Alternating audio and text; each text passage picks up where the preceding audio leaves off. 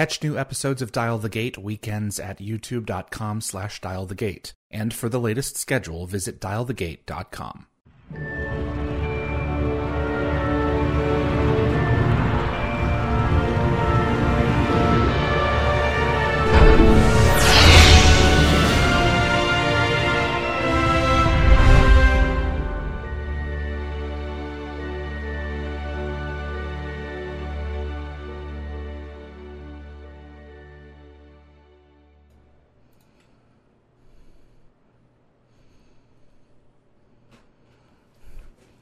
Hello, everyone, and welcome to episode 235 of Dial the Gate. My name is David Reed. Excuse me. Kendall Cross played Julia Donovan in Stargate SG-1. The plucky reporter who was trying to get access to our colleagues is joining us for this episode. But before we get started, if you enjoy Stargate and you, before we get into it, if you enjoy Stargate and you want to see more content like this on YouTube, it would mean a great deal if you click the like button. It makes a difference with YouTube and will continue to help the show grow its audience. Please also consider sharing this video with a Stargate friend. And if you want to be notified about future episodes, click the subscribe icon. And giving the bell icon a click will notify you the moment a new video drops. And you'll get my notifications of any last-minute guest changes. And clips from this live stream will be released over the course of the next few weeks on both the Dial the Gate and GateWorld.net YouTube channels. As this is a live show, Kendall is with me now, and if you're in the YouTube chat, this will give you an opportunity to submit questions to my moderators, who will get them over to me, and I'll get some of those questions over to her. Kendall Cross, Julia Donovan in Stargate SG-1, the one reporter who got closer to the truth than anybody. Welcome, Kendall. Thank you for being here. Thanks for having me, David. It is so cool to have you because I don't know how close to the truth I got, but well, that's fair. She I don't think she ever knew really about the Stargate, but she met aliens. She went for a ride in space. That was pretty darn cool. It's true. So, yep. Got to see a real alien. That's it. Yeah. The premise of the show, so much of the show is about misdirection of the public and secrecy. And it was finally in season 6 that we got to see someone get, who was a civilian, not any government official, really get close. And that, from an audience member's perspective, was cool, but also threatening because we're on the sides of our heroes. And so tell me about, getting this role, and tell me about what you thought of Julia.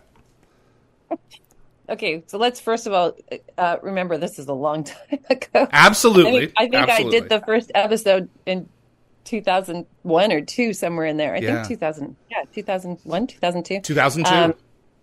Yeah, so to be honest, as a theater actor, I desperately wanted a part where I got to wear prosthetics and I got to have like some cool contact lenses and like.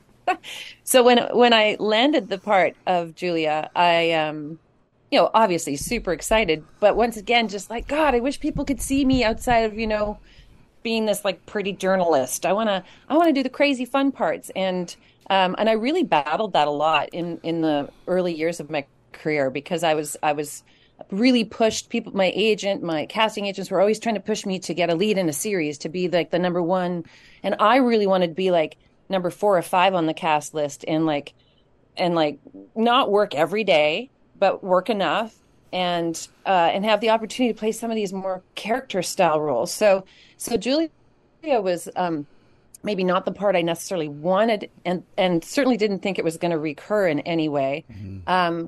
But it turned out to be a great experience. It was super fun. I knew about the show. I'd seen the original with James Spader, mm-hmm. The movie. So I knew the premise of it. But coming into it, I really didn't know much else. And back in at that time, we weren't really, if you had a guest star or a larger role, they didn't have cast read-throughs where they invited us to those. So I didn't even get a script till very close to the shooting date. And I didn't have any background on the show. But isn't that kind of perfect? I guess so. In this situation? So I kind of went into it a little bit green. And Michael Shanks, actually, him and I grew up together in Kamloops. He went to school with my brother. He was a couple of years older than me. And lived just up the street from me since we were like 9 or 10 years old, which is super funny. A little bit of trivia for you. And then when I was in theater school at UBC, he was in about second year in business at UBC, and he decided to swap and go into theater.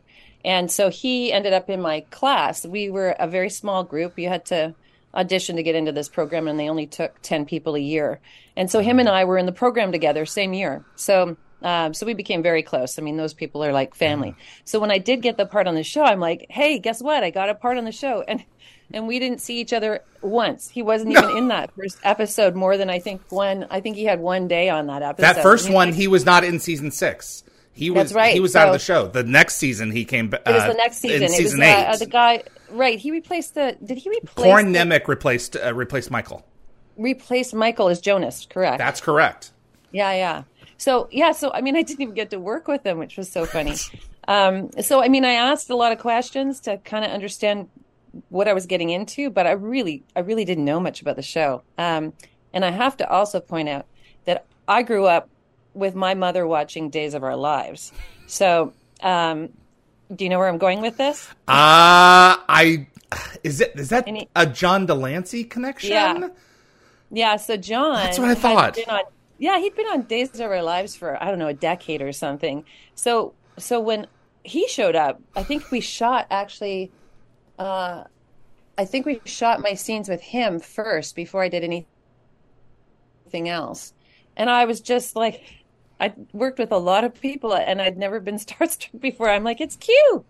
It's Q from Star Trek. It's yes. I can't remember. It's Eugene Bradford from Days of Our Lives. I was just so excited to be on a show with him. So I mean, for me, I'm not sure how much line I learned what I was up against. I mean, literally, I just needed to know that I was the first person to be given access to the Prometheus, and I was the first person to see beyond this facade that had been created for the characters in Stargate. And so, I mean, I understood it was special, and that I had a special role. And weirdly enough, too, you never really saw myself and who was the other character? Richard Dean? I guess everybody else. I was thinking, did everyone else get killed on as the ship took off? So your boss definitely got killed because he was in on it with the NID, so he got his desserts. But after the incident, everyone was beamed. Pretty much everyone else, except for John Delancey and him, were beamed back to the surface off screen at the beginning of the next episode before the Prometheus went on her mission.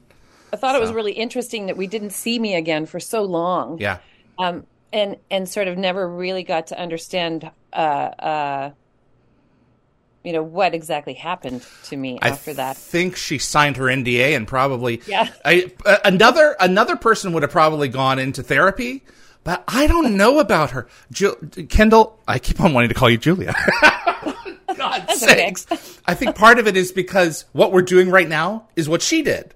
And so I feel I've always felt very, very close to this character. She's one of my favorites from the show because I think that you and the writers could have made her cutthroat.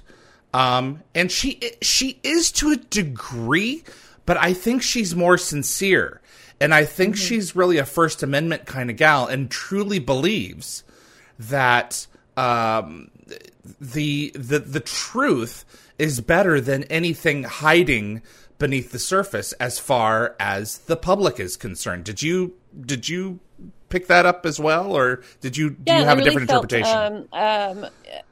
That there's an innocence to the character, not really understanding how deep everything went, but just I really wanted her to be just an eager beaver, like wanting to get in there and get the first story, and new to young in the industry, young as a journalist, and just like, this is the big break. This is the, cat's ass, if I'm allowed to say that. But no, absolutely.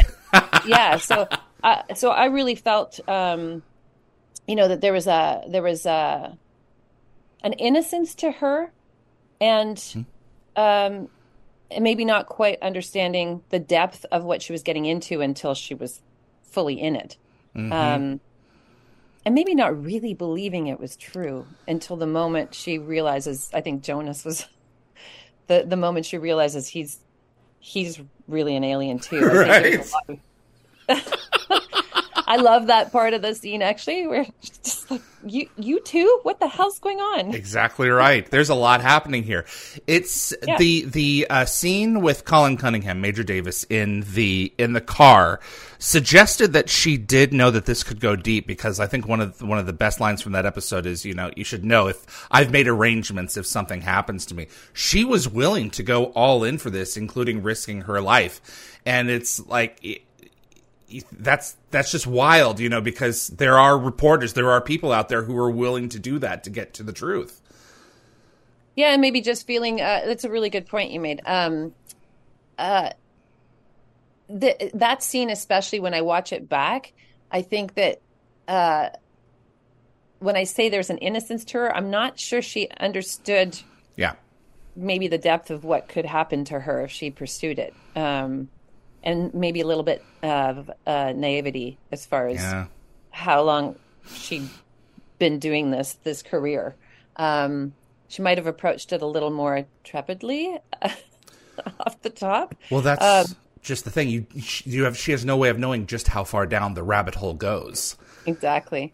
Exactly. And it was thanks for sending those episodes, because I look back and I thought, I don't know if I remembered how much I was in that first episode. I sort of had this, I don't know, I just sort of remembered, 2 or 3 scenes. But then when I watched it back, I was like, oh yeah, I was actually, and then seeing all the actors and going, oh yeah, Enid Ray was in it, and Kyle Cassie, and all these people that, down the road, I still run into all of them regularly. Right. Just all of us kind of starting out in our careers for the most part. I don't think any of us had been around more than maybe 5 to 8 years in the business at that point.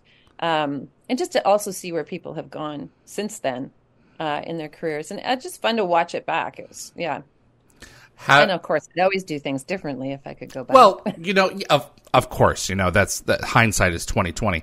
I want to set Julia aside for a moment. Tell me, how old were you when you first realized that you wanted to act as a career? You established that you were down the road from Michael, so there was that, and he switched in college, I guess, as well. But when did you know that you wanted to do this? Well, I have a very prominent memory of watching Drew Barrymore being interviewed by Johnny Carson when I was very small, and just thinking, I think she was about my age. I think I was probably 8 or something. Yeah. And watching, I was just enamored by the fact that this kid was doing this and she was on a show. And so for a long time, I was like, how much of this is that I want to act, and how much is it that I just like the limelight? Like, what is it for me? And then I hit drama in grade 8, and Michael Shanks and I had an amazing drama teacher for our junior years in high school, who would just produce stuff that was unlike any other drama teacher in our city, at least. We would go off to festivals, and we'd win the festivals in BC. And she had attached to our school was the Sagebrush Theater, which was the city theater. So we were doing these shows that were huge for young kids our age, and ending up in the newspaper. And so there was just this vibe. And I think Michael had a lead in his year. He had a lead in the show, and then myself by grade 10, I think it was junior high. So grade 10 was the highest grade. So we both had our lead roles in grade 10. And I think she really, for both of us, I know he kept in touch with her for years. She's passed away since, but, for both of us, she was just a real, instigator of that fire. And she really ignited a fire in both of us to perform. So for me, yes, I saw Drew Barrymore and went, ooh, I want to be on TV. But did I really know that I loved acting, that I loved, affecting people? That probably came later in high school. And then I thought, okay, I'm going to be a drama teacher. That's what I want to do. And sure. So that's why I pursued university and getting a degree in acting, because I just wasn't 100% sure. And I thought, I probably should get a degree so I have this to fall forward on or back on, depending on what happens. And of course, TV and film did not exist where I grew up. So I graduated from high school, and my parents, my dad had already moved his business down to Vancouver. So he was waiting for me to graduate, and then commuting back and forth from Vancouver to Kamloops so that I could graduate with the people I grew up with. And then I moved to Vancouver when I was 17. And then that's when the film industry kind of came into light. So for me and for Michael too, we finished our theater program.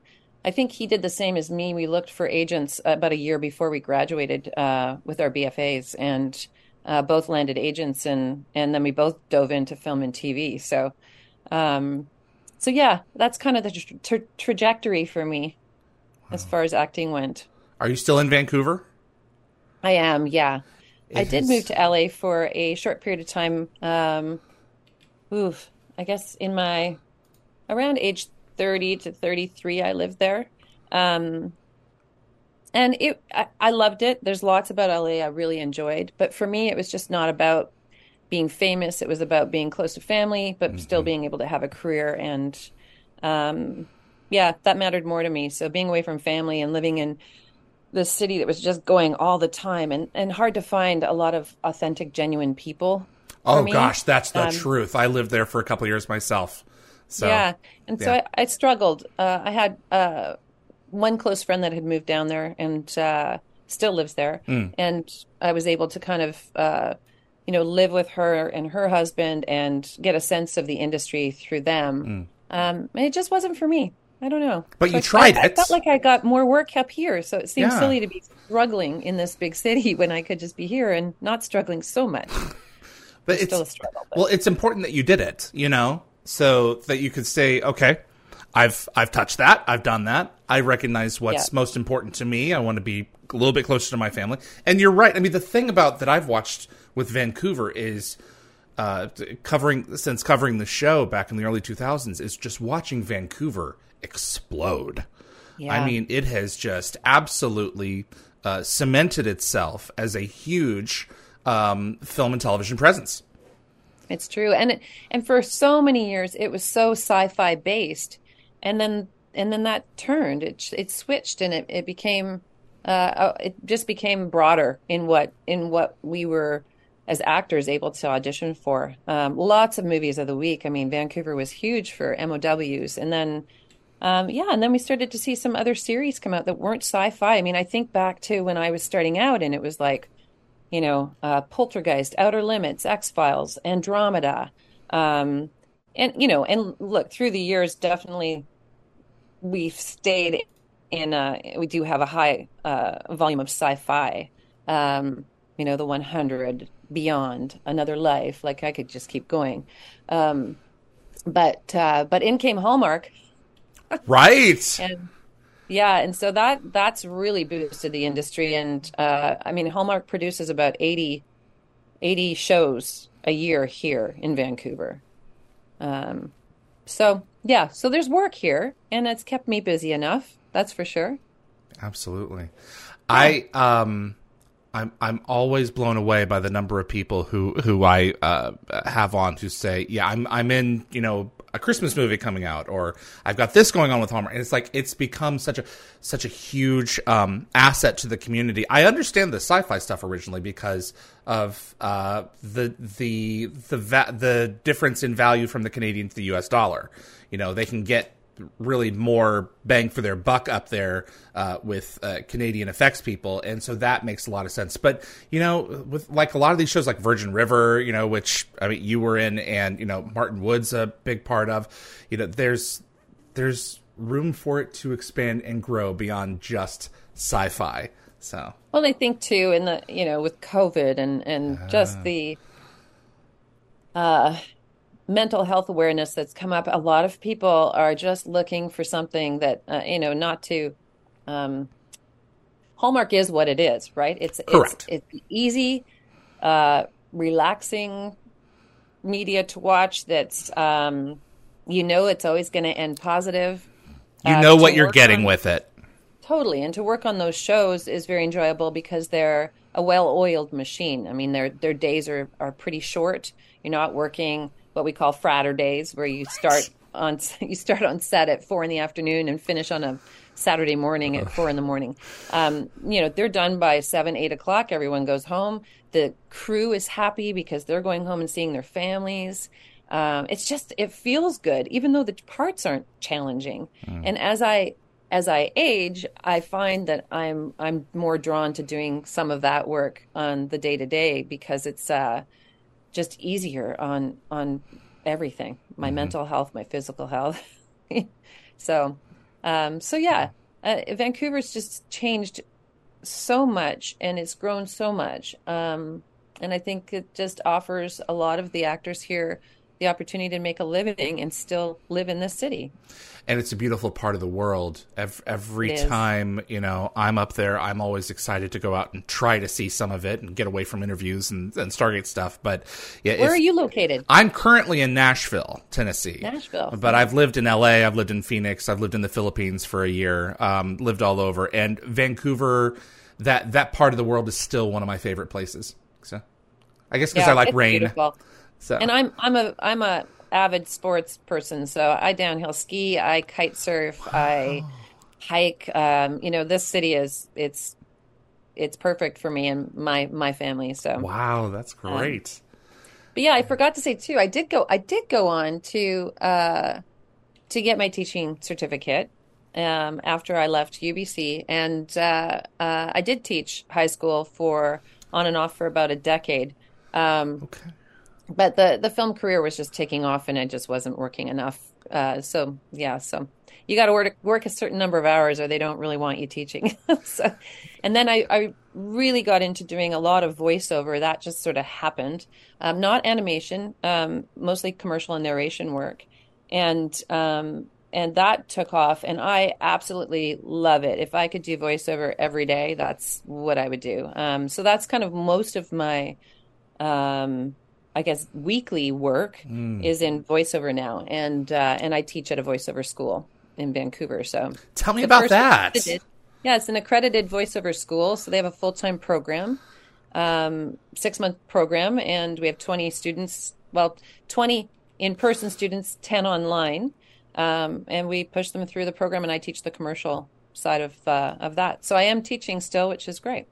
There is something more intimate about voiceover, I think, in many ways than a lot of the other stuff, because you're speaking right to an audience.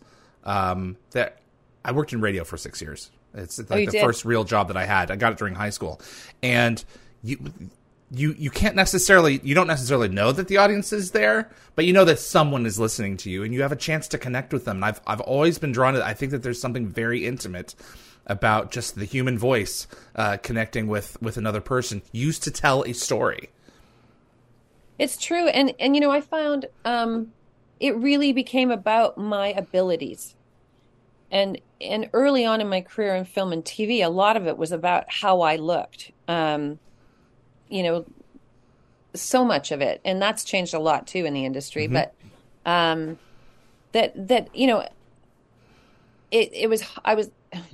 struggled to get challenging parts because people only saw me a certain way. Yeah. And so voiceover is just so much about my abilities, and I'm good at it. I feel like I'm good at it, and it's led to me directing as well. So I've been directing demos. I just finished directing a documentary directing the voice for the documentary, and I just I love it. Like it's I feel like I'm finding the right element for me. There is something special about coaching other people and watching them succeed, especially with something that you're passionate about. You see their eyes light up, they're passionate about it. And especially if they've got talent, you find the hair triggers to get them, going off in a different direction or exploring a different facet of themselves through the performance. That's so very, very freeing and rewarding. Yeah, it's very fulfilling. Yeah. And I think that if I could go back, women were not directing when I started in this industry. It just wasn't even thought about. If a woman was directing, it was incredibly rare and very rare to have a woman operating a camera. They were costumes and they were makeup and so that has shifted so immensely. But I feel like I'm just a little too old to jump into it now. Maybe I'm wrong, but never know. So this is really, I think I would have been very good at directing if I had different opportunities when I started in the business, and so this is really offering me that opportunity to direct, and I think it's incredibly fulfilling. Like I'm super happy. Kendall, never say never. I mean, if look at Amanda Tapping, Oh, I know. I mean, trailblazer, and so great. I speaking of Amanda, I loved the combat between the two of you. Like pretty much every episode there was, especially when we got into your return in season 8. It's not rivalry is not the right word, but you're both on a mission to do what you're there to do, and I loved watching it. Tell me about the scenes between you and Amanda. Yeah, Amanda, I think really didn't want us to be these catty women that were, right, going at each other. That we both were strong women who had an agenda, a valid agenda, both of us. And so she was very great at I guess informing me of some of this when I got to set, because like I said, you come to set, you don't have a lot of information. Right. You're kind of, if you're not someone who's watching the show, which I was not. And to be fair, I'm not sure if I was, part of me thinks I didn't watch the show because I just couldn't get past knowing Michael. So it's hard for me to really get into the show itself. It would just make me laugh. It's like Michael doing this part So, she was great at just kind of giving me background, and she was very adamant that we stay strong, not catty, not trying to, clod each other, and in a way just show respect for each other, which I think we managed to bring across. Mm-hmm. No, absolutely. She is there to make sure that this doesn't spin out of control. And, it's one of my favorite scenes. Just before they go on air at the beginning of Covenant, Julia says, well, if you decide to disobey orders, I'll roll with it. So she's always just like egging her on. It's like, come on, give me something here. Give me something. I almost lost my life in orbit a couple of years ago. Cut me some slack. Throw me something, God's sake. That's exactly right. Now but I love I love the character and what she means to the franchise in terms of getting the truth out and potentially revealing the secret to the world, because so much of what the franchise is based on is having this thing at some point you're right, and at some point it's gonna get out. So I would think that when that time comes, that you would, if the show ever comes back, and MGM and Amazon are working on it, that are they really? Well, maybe not the Brad Wright version. That's the question. But if it was, I would think that Julia would have a seat at the table. Yeah, hey, she totally should. Absolutely. And I remember too, I think Road Not Taken, that was the last. Yes. Yeah, Amanda had just had Olivia. Olivia, and I was pregnant during that episode, Oh, okay. with my first, and I think that also just played into us both having connected outside of the characters too on set, and just like sharing sort of what it's like to be a mother or almost a mother in this Yeah. industry. And she was holding her own through that time. And as a mother of a newborn baby, was she's just an amazing, strong woman, and I really admire her. And so she was incredibly helpful too down the road. Just we connected after that episode. She stayed in touch with me after I gave birth and passed on a lot of her baby stuff. And yeah, Ah. yeah, she's lovely, and it's been really exciting to watch her, um, move into this director position and producer position, and take on such a strong role as a woman in the industry. It's admirable, and I think we all laugh because when the award ceremonies come around, Amanda wins something every year. But for many, many years, I think she was constantly not being the winner, and to see her pursue and stay strong is really, really cool. If you work your butt off and you are persistent and you are consistent, you have a shot. And Yeah. I'm just blown away by, and not and also but not surprised, because Amanda was always genuine, and I really think that gets you far. So I'd like to think so, and that's I think in this city, if you were to ask any actors that have worked with her, that's the first thing they would say. She's just authentic. She's an authentic human being. What you see is what you get, and she's really supportive of everybody, men, women, and she's yeah, I think she's just really proud of Vancouver. The people here that she's worked with. I mean, she's worked with, what has she done? 200 and something episodes of just Stargate alone. right. You work with pretty much everyone in the city by that point. And I think Right. she's just well respected. I Yeah. wanted to talk about your last episode, Road Not Taken, which is an alternate version of the character that you had been playing. And this is an interesting episode because this is in a world, this episode takes place in a world where aliens have been revealed. The government has had to do a number of different things to keep order and law and order in place. And this is a different reporter than the one that we're accustomed to seeing, because this is one a person who has had the boot put on her neck, and she's much more cautious in terms of free press and freedom of speech and everything else. Really drew that in. Did you get a sense of that when you got the script? Was there anything deliberate that was like, okay, I see that this is a person who has led a completely different life than the one that we've in terms of her career, than the one that we've seen before?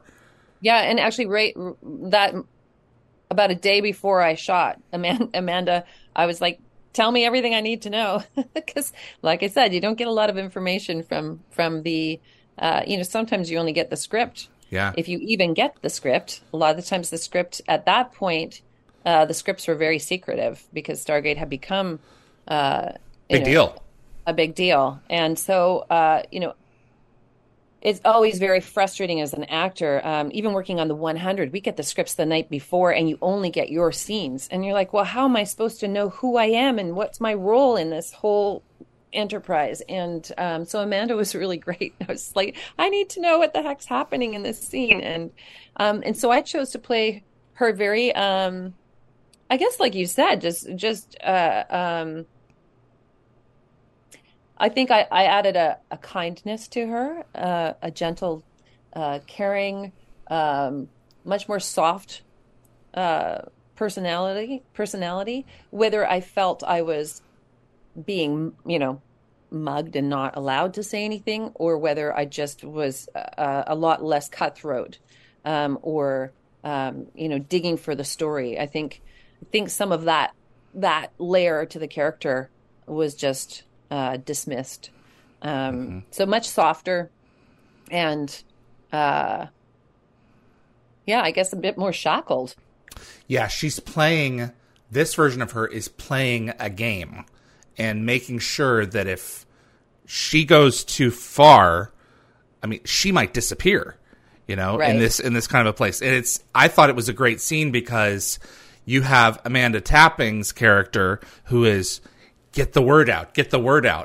And you were like, no, we have to toe the line here. And they've completely reversed in terms of their goals as characters from the last time that we saw them together, which I think that was not expected.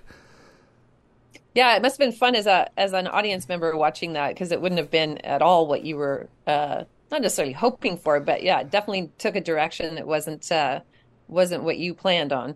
Yeah, for me, as a this is always the thing. Like, so much more about this than I ever would, because not sure I was a huge sci-fi fan. I watched a lot of Star Trek Next Generation. I really loved that show. I don't know why.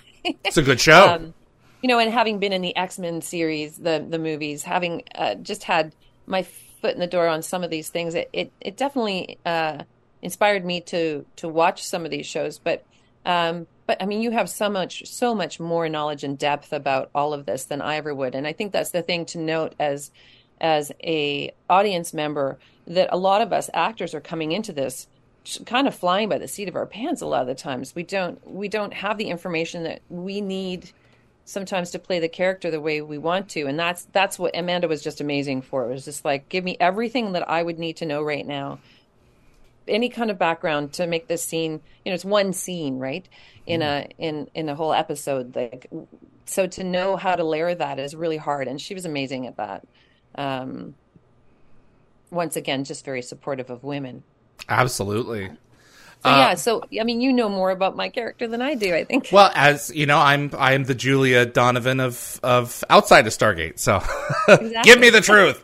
No, absolutely. I've got a couple of fan questions for you. Okay. Phoenix Gaming wanted to know, do you remember anything specific about the audition process for Julia? I know it's been 20 years, but does anything stand out to you about auditioning for Stargate? Was this your first Stargate audition? It wasn't my first. Okay. Yeah, I do remember. So for Stargate, they auditioned actually on the studio lot. They had these, I guess, construction trailers that were made into an audition space. And the crazy thing about that was that the walls were thin. And so everyone knew when you got to the audition space, if you were sitting in, the 5 chairs that they had outside of the room, you could hear everybody auditioning in the other room. It was super uncomfortable. So I remember always staying outside and just kind of walking around, waiting until I knew I was, on deck, we would call it. So if you knew you were next up, you could see the list. And I would wait till that very last minute to go in, because I didn't want to hear other people. I found it really distracting, and I wanted to go in and with my own choices. Yeah, you don't want it to throw you. Yeah, it's super. So it actually, in the trailer, the top wall, I remember it had about a foot of empty space above it that went into the next room. So you could hear everything. You could hear the redirection. You could hear, and so back at that time, you really earned your way into an audition space by doing good auditions. So maybe you didn't always land the role, but as long as you were coming in and doing really good auditions, you were invited back with the casting agent, knowing that you weren't going to embarrass them if they brought you into the space. So at that point, the audition space had the producer, director, sometimes other people in the room, but a lot of the times I would go to my first audition with producer, director already in the room, versus having sort of a first audition where you just see the casting agent and then they decide if they're going to bring you back. So I had earned my I guess space by doing good auditions up to that point, I think, and was brought in directly to producers and the director at that time. So there was no callback for that It was a one off audition and audition. And at the time, if you were doing auditions for guest star roles, you were filming the week, within 10. That's still kind of, am I unstable? Am I going You're frozen? okay. Okay. That still happens now, but I find I'm cast with more weeks in advance than I used to be. So yeah, in that case, I was just did the audition, they redirected me, and then landed the role and filmed it the next week. Wow. Wow, No talk of it being a reoccurring role at that point. Right. Yeah, so it was always nice to get that phone call. Hey, you've been written into the next script. Yeah, I think depending on the kind of episodes that they were doing, because they didn't know at that point, they thought that they were going to do season 6 and then potentially spin off into a film or something. They didn't realize that it was going to be as successful as it was. So as they did individual episodes, you guys were the satellite cast were tools in their tool shed that they could go in and say, okay, this one's going to be perfect for this episode. And a script would come along and it's like, it's time to bring Julia Donovan back onto the network. So. Yeah, and then those scenes, in the following episodes, not the final episode, The Road Not Taken, but the Covenant and what was the third one? I think Ex Deus Machina. Yeah. Yes. So those, I wasn't even with cast. It was literally like, I think it was even camera operator B. So while the main cast is shooting somewhere else, they're shooting these side things. And so I was brought in. It was like, sit in the chair. You're broadcasting, you do your thing. I mean, they may have even had a teleprompter at that time because sometimes they would do that. Yeah, authenticity. I didn't really have to memorize my lines. I just had to take on the role of broadcaster and read the parts. Yeah, and do your walk and talk down the city sidewalk and pull it off. So. Yeah. Oh, and I remember that. I remember that very clearly because they only had a certain amount scripted, and I had to make up the rest as I was walking along. Really? Which was a little stressful. Oh, yeah, man. yeah. Wow, I need to be paid more. So if they asked me to do that, if I had to do that now at this age, I'm not sure I would be so successful. Thinking on my feet like that. I'm an actress. I'm not an actual reporter. Yeah. What, are they crazy? So those and those were shot on the lot. Like the one where I'm walking was shot like right inside the gate at Bridge Studios. It's just funny. I was taking a look at Prometheus again before we started, and I was remembering a lot of the little details.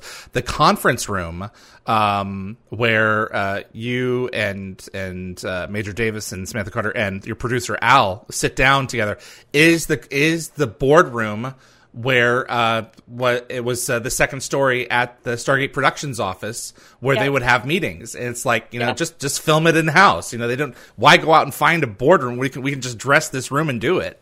Exactly. And they used a lot of the actual studio space. A lot of the outdoor, Amanda walking to her car. I remember going, there's Bridge Studios. There's Bridge Studios.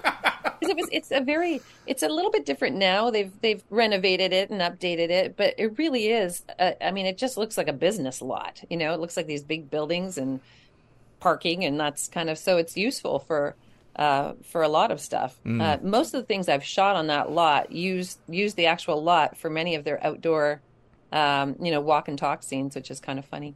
So makes it, why go and search for something when you can pull it off right here? Just use a longer lens and no one can tell. So exactly. Yeah. The casting trailer might have even been in the background on that. Jeez. Yeah. Funny. It's funny. And, with all of the sci-fi going on at the time, some of it was done on that, at Bridge, some at Lionsgate Studio did quite a bit as well. And Vancouver Studios, they're all not too far apart in distance, these studios. And you just kind of get used to this being the space that you go to, and you're in these rooms with usually a camera operator on you for the audition, someone who's reading off camera, the sides, the opposite lines with you. And then you've got these people just sitting there staring at you through the whole thing. So it's a funny experience. And since COVID, it's all been moved online. So now we've become editors and directing ourselves. And my family members have read off camera with me. I don't know how many times. I had to start paying my daughter to read off because she's really good at it. So I'm like, I'm gonna start paying you because she has, she's a teenager. There's some attitude there, and she doesn't really want to read off camera with me. So yeah, starting to pay my kids to read with me. That's funny. But it's been a whole technical thing, right? Now we've become we're the editors. We have to learn the lines. We have to set up the light rings in the camera so it's working properly and get our backdrop going. And then after we're done all of that, we've got to edit it all together and then send it in. So it's a whole different world. Can I ask you as an actor about that? Because you would be able to normally go in and sit down with the casting director or sit down, with the producer and director of the project and get that real-time feedback. And I imagine when you submit a tape, other than a couple of notes that you might be given, that's gone now. Is that, do you think it's made things easier, saving on gas and things like that, or harder in terms of getting clarity for these roles? Yeah, for me, it's been substantially harder. There's something about being live in the room with the people where I think with like any job interview, when you meet someone in person, you can feel who they are and get a sense of the kind of person they are. And I think I'd be very surprised if directors enjoy this process now, because as a director, you want to know that the person you're hiring can take direction. And the time to learn that is in the space during the audition. So, I've had numerous times where I say I landed a recurring role on the Sentinel years ago, and I had one line. My audition was one line. And I said, why did you pick me? Like, how do you know who? And the director at the time said, well, because you came in with, this whole life you had created for the character before you said this one line. And then I redirected you and you did what I asked. And so you looked like the part, you looked like who I had in my mind when I read the script. You came in and showed me you knew what you were doing, and then you took direction.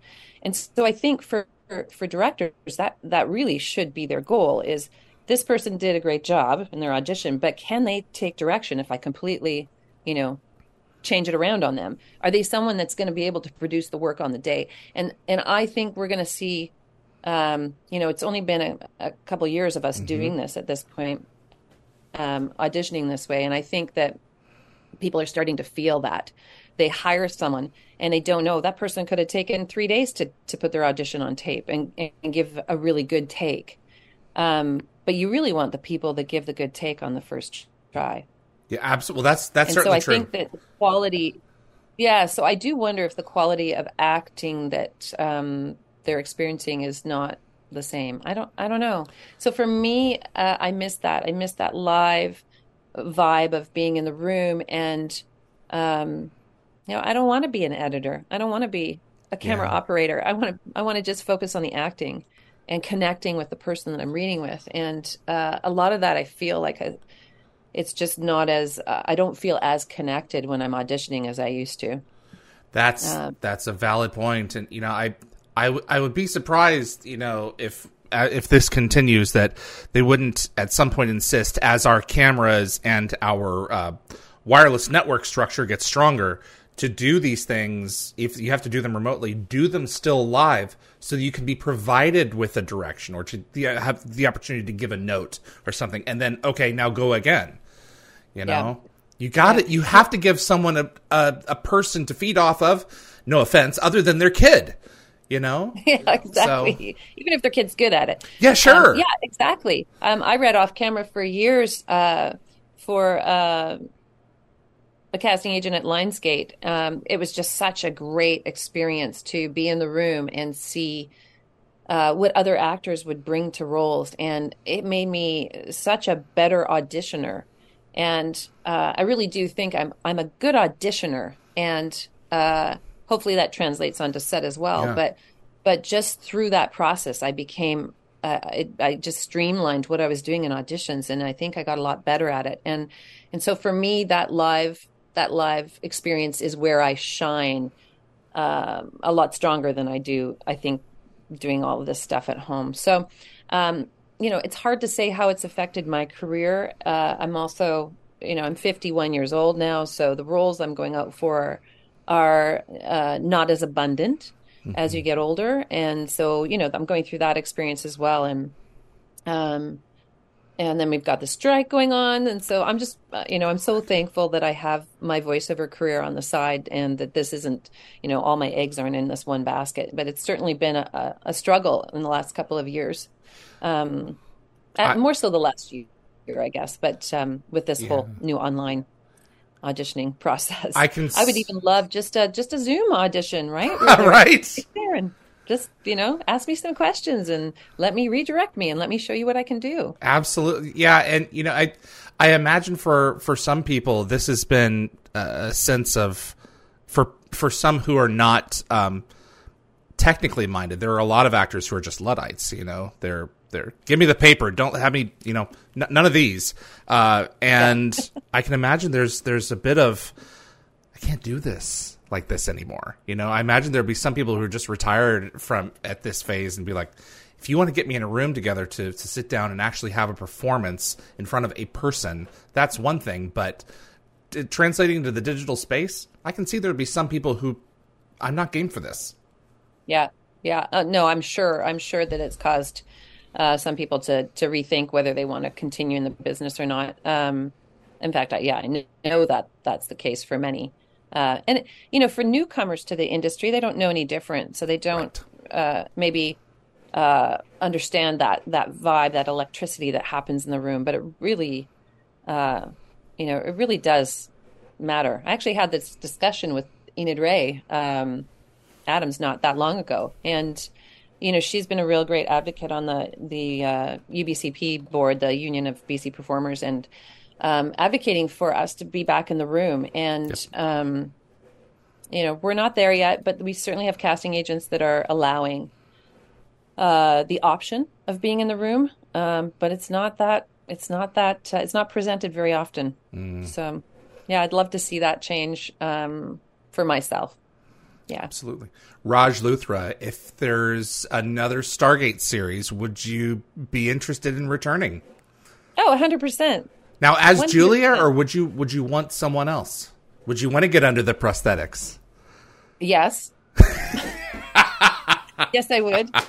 I mean, it's my theater background, right? It's Halloween coming up, right? I love that side of things. I love, just playing characters that are, I love playing with voice. I love playing with physicality. And so, it would offer me an opportunity to do something fun like that. And, I think of all these sci-fis that I ended up doing, and Andromeda, I think the closest thing I got was probably Andromeda playing, I remember this character, Pravarti Quechua, I think was the name. I was an alien, but they had me in like this tight leather full suit, and my hair was kind of done in this weird heart shape. That was the closest thing I got. Okay. Still no prosthetics, So I would love to. I'll come back as Julia too. I'm totally open to that. What's your favorite Broadway play or musical? Les Mis. Les Mis. Mine too.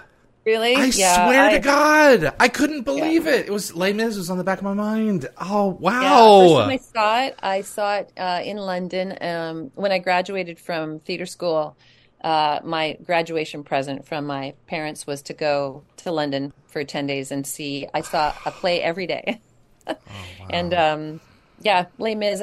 I saw it in New York as well, and once again in London many years later. But I could watch that over and over again. I'm a romantic. So anything that gets to my absolute heart and soul and like has me in tears is I'm all for it.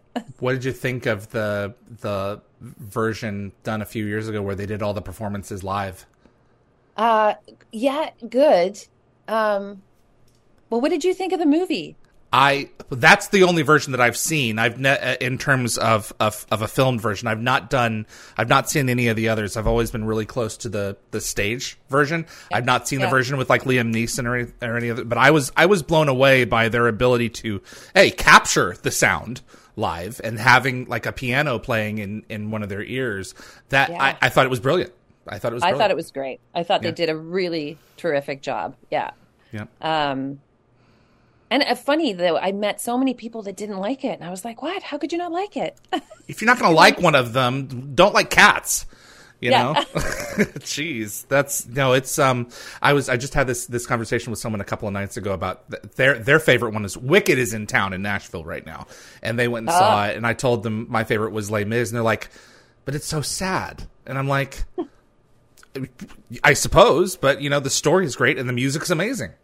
Yeah, the music for that is so, it just tears at your heart, I love it. It's very dramatic and just it's gorgeous. It's gorgeous, and the cast, the singing, the quality of singing that they get from these people is just.